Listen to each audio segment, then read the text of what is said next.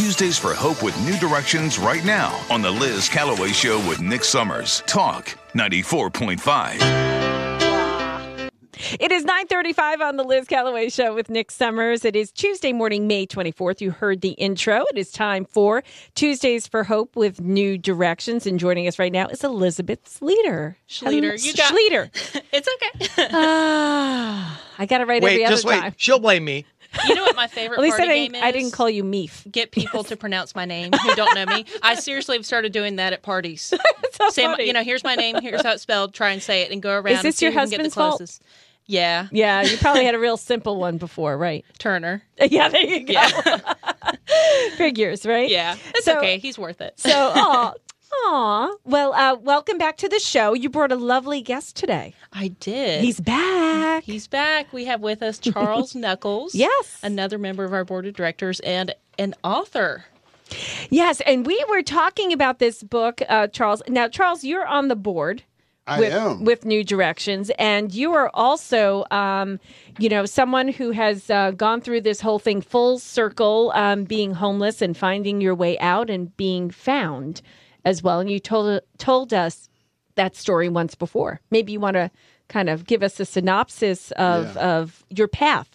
Yeah, here's a little highlight of my low light. I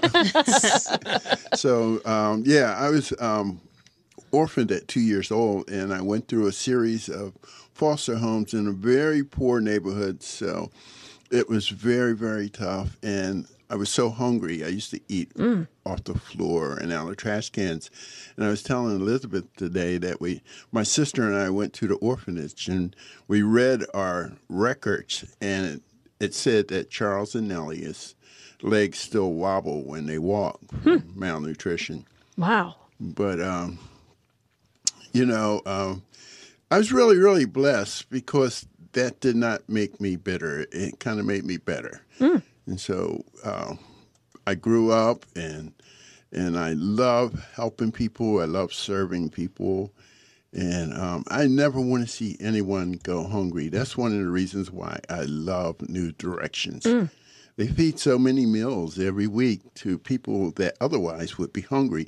People that was like me. When I first got connected with a homeless shelter, it was because of the meals. I came because I was hungry, and I tried to eat everything. That's oftentimes we talk about opportunities to make that connection. Yes. And by providing the meals, something that your body needs, your spirit actually gets fed for everybody involved, even the people volunteering. That is exactly right. I came for the meals, and I found a new life. I found a new direction. Yeah. And I was just so blessed because I used to come in and I thought that I was like on a Mission Impossible. I even had the theme music going in my head. And I used to find every angle to get more food. And I was on a mission to get more food, more food. And I thought that I was like doing something wrong. But they actually wanted me to have the food. Go figure. And so, I ended up meeting the director at that facility. And when we met, I had just been shot in the head and tried to commit suicide. And I walked in, and I was dirty, I was stinky, and nobody really wanted me around. But this guy came out and saw me, and he came down and gave me a hug. And it just surprised me. It threw me way off my game because, remember, as a homeless person, I was suspicious of everything, and everybody had to have a motive. But the only motive this guy had was to help me. Was he someone who went through the cycle himself? No, he never went through the cycle himself. He was just a good Christian missionary. He ended up going to another nonprofit, and I ended up taking his job, actually. Wow. Yeah. Amazing. And so you were able, once again, and we've talked about this, and now you're paying it forward. I am paying it forward. I got my tenure in California, in San Jose, working as the director of rescue and recovery for one of the largest missions out there that did homelessness, We did shelters, we did recovery, and we fed 400 meals a day. And so I ended up retiring from there and moving here. Well, Charles Knuckles is who we're speaking with. He is now an author of a book named Made Clean, The True Story of a Man's Spiritual Awakening from the Oppressive Grip of Destitution and Addiction, now available on Amazon.com. I put a link on our Facebook page. What gave you that spiritual awakening, and what do you mean by destitution and addiction having such a grip on you? Well, I started drinking right after Martin Luther King got shot. I realized that I didn't have a great future, and I took my first drink and became immediately an alcoholic. And I went from marching in protests, marching with Martin Luther King, to drinking too much and living in abandoned buildings and things like that. And that lasted a lot of years. It lasted over 30 years. Wow. And I should have died. But when people came to my rescue, that's what made. I'm a strong Christian. I love Christ. But I think that he sends people. He equips and sends people. And people came to my rescue. People that in my mind, had no business caring about me, but they did. And that's what makes me care about people, because it was done for me, it was modeled for me, and so it's a thing that I have to do. It became an integral part of me. You know, Charles, hearing you speak, there are so many times that people may say, well, I tried to help this person, and I tried to help that person, and they just keep falling and falling and falling and falling. And it kind of sounds like that was happening to you, that multiple people were trying to help you. What was it in you? I mean, not even a bullet in your head stopped you. You left that hospital. I remember you telling us a story, and you went back looking for the drugs. I got high the same day I got shot in the head. And I mean, you left the hospital. They didn't want you to leave the hospital. So my question becomes, everybody's, rock bottom is different. Yes. And so that's why people have to keep trying to help? Well, the fact that people didn't give up on me, that's what changed me. This guy hugged me, and he told me, we've been waiting for you. And I was like, who is this we? And later on, I found out that it was all kinds of people, like the volunteers at New Directions that come and feed meals and say, God bless you, when they give you the tray, or say different inspirational things to you. Or one day, a guy came into the homeless shelter, and he started talking about his journey. And then, for the first time, I realized that I could have this journey. And that's why I go back and I talk about my journey, and I always give the men affirmations because how many times do you get affirmations when you're homeless? Yeah, right. Yeah. Exactly. Or a hug. Yeah, or a hug. Yeah. We're speaking with Charles Knuckles. He is an author of a book, Made Clean, also on the board of New Directions of Horry County. Now, I wanted to ask you, Charles, who should be reading this book? I think everybody should be reading this book. When it first came out, I had many friends that had nothing to do with homelessness or addiction. As a matter of fact, they were quite well off. And they read the book, and they said, I needed to read this book. And so people that are just having ordinary lives need to read this book. People that are struggling need to read this book, because we're all interconnected, and we do better when we help each other. Right. Now, Elizabeth, you said you just started reading it. How far along are you? I am to the point, so I'm still in Charles's childhood. Okay. And it's so cool. This is the only time I've ever read a book where I hear the author's voice as I'm reading it. So I can hear as if Charles were reading it to me, which is fun. so cool. And kind of jumping on what he just said, in the preface, I kind of wrote a quote that I thought was really neat and relates a lot to what we do, because I'm an ordinary person. I mean, I think we're all ordinary. Well, you think you're ordinary. Well, I don't think you're ordinary. No. In the but sense I know that what you mean. I haven't been through the cycle of homelessness. I haven't been through the cycle of poverty. I grew up, in a white middle class upbringing, pretty quote unquote normal. And so I have empathy, or I sympathize with a lot of people, but I cannot feel what they've been through. Did I get that right? It's empathy, sympathy.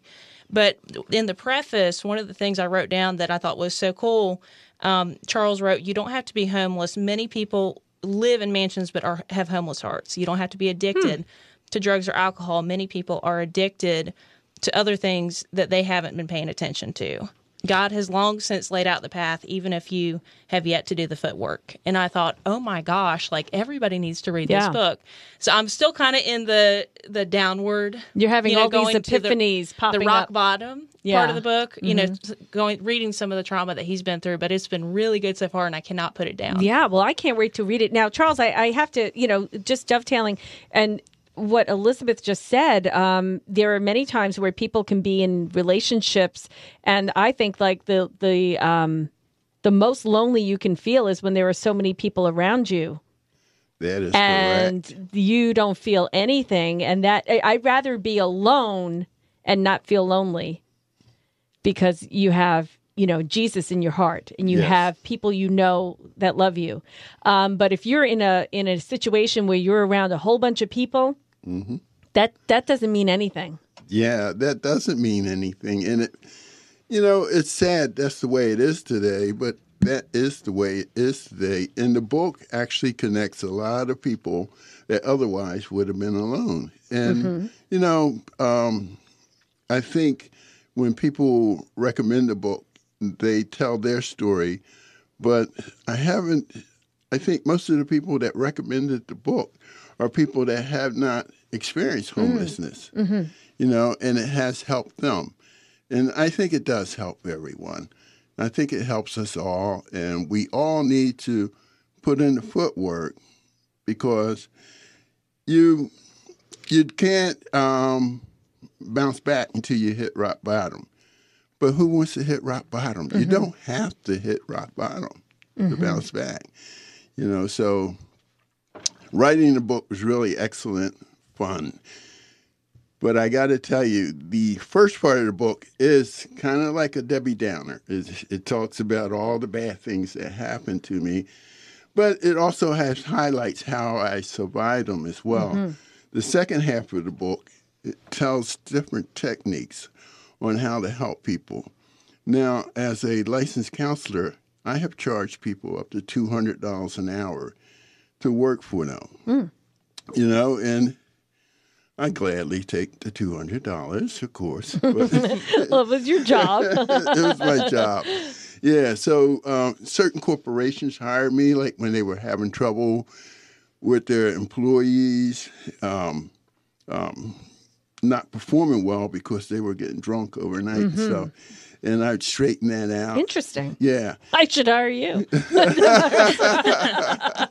No, we're good now. Yeah, but go ahead. Well, you talking about me or the No. other place? You kidding me? Nikki is pretty stable.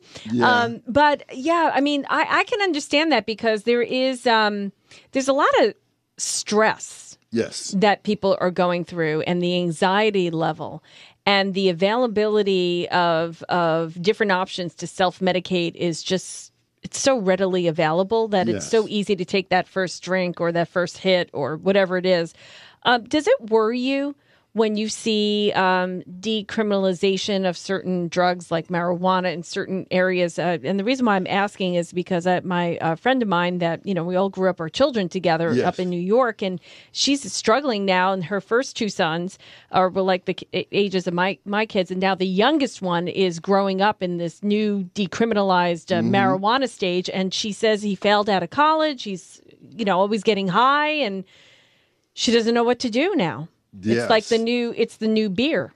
I work with a family down in Santa Barbara, and The lady was, she was old school, and she had had enough. And so she told her son that she was going to hang his legal marijuana thing on the wall in place of where his college degree would have There been. you go. Yes, it does. It does affect Wow. us as a nation. It's hard to be competitive when you're high. So on the world stage, we are a target because everybody knows the appetites of Americans getting high. And so China's capitalizing on it, Russia's capitalizing on it, Afghanistan is capitalizing on it, and it's weakening us as a nation. And I think it's purposeful. I mean, that's a whole nother story. But I really do think it's a way that we're getting sabotaged to make us as unproductive as possible. Yes. And but your story, what do you want people to know?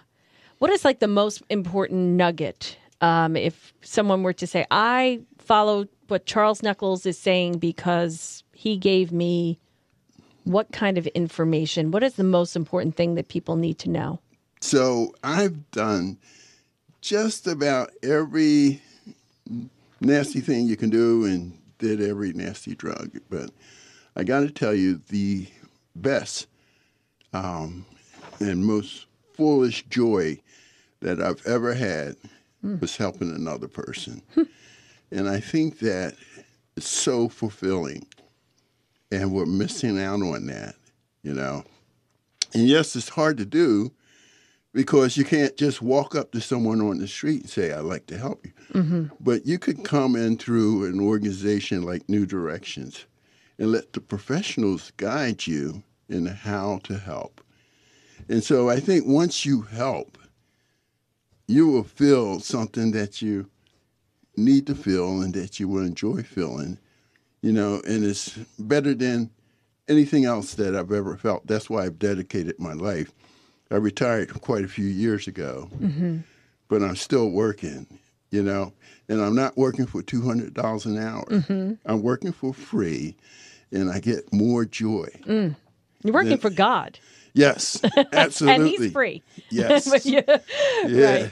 Exactly. Now, Charles, I wanted to ask you, you were talking about in the second half of the book, you give people ways to help. Can you give an example? Yes. So I was at the top of my field clinically, and I studied for many, many years. And everything that all the therapeutic modalities that were really successful, when I looked at the core of them, I saw God. And so I think that it doesn't take a huge amount of study or a great amount of degrees. I think that we can help people just by being generous, kind, loving. And I think that that brings joy. To everybody. Yes. And it really helps heal a community too, because it does. we have so much going on, not only here, but around the country right now, and homelessness has really come to the forefront. Yes. Do you have solutions for that? Absolutely. Well, I think among our homeless neighbors is a hidden army of waiting to be employed. I think there's a hidden workforce there that can make America great again. And I think if we get people educated and working, work changes things. Like people weren't meant to just lay around. People were meant to work. And once they get into a rhythm of that, like at New Directions, it changes things for good.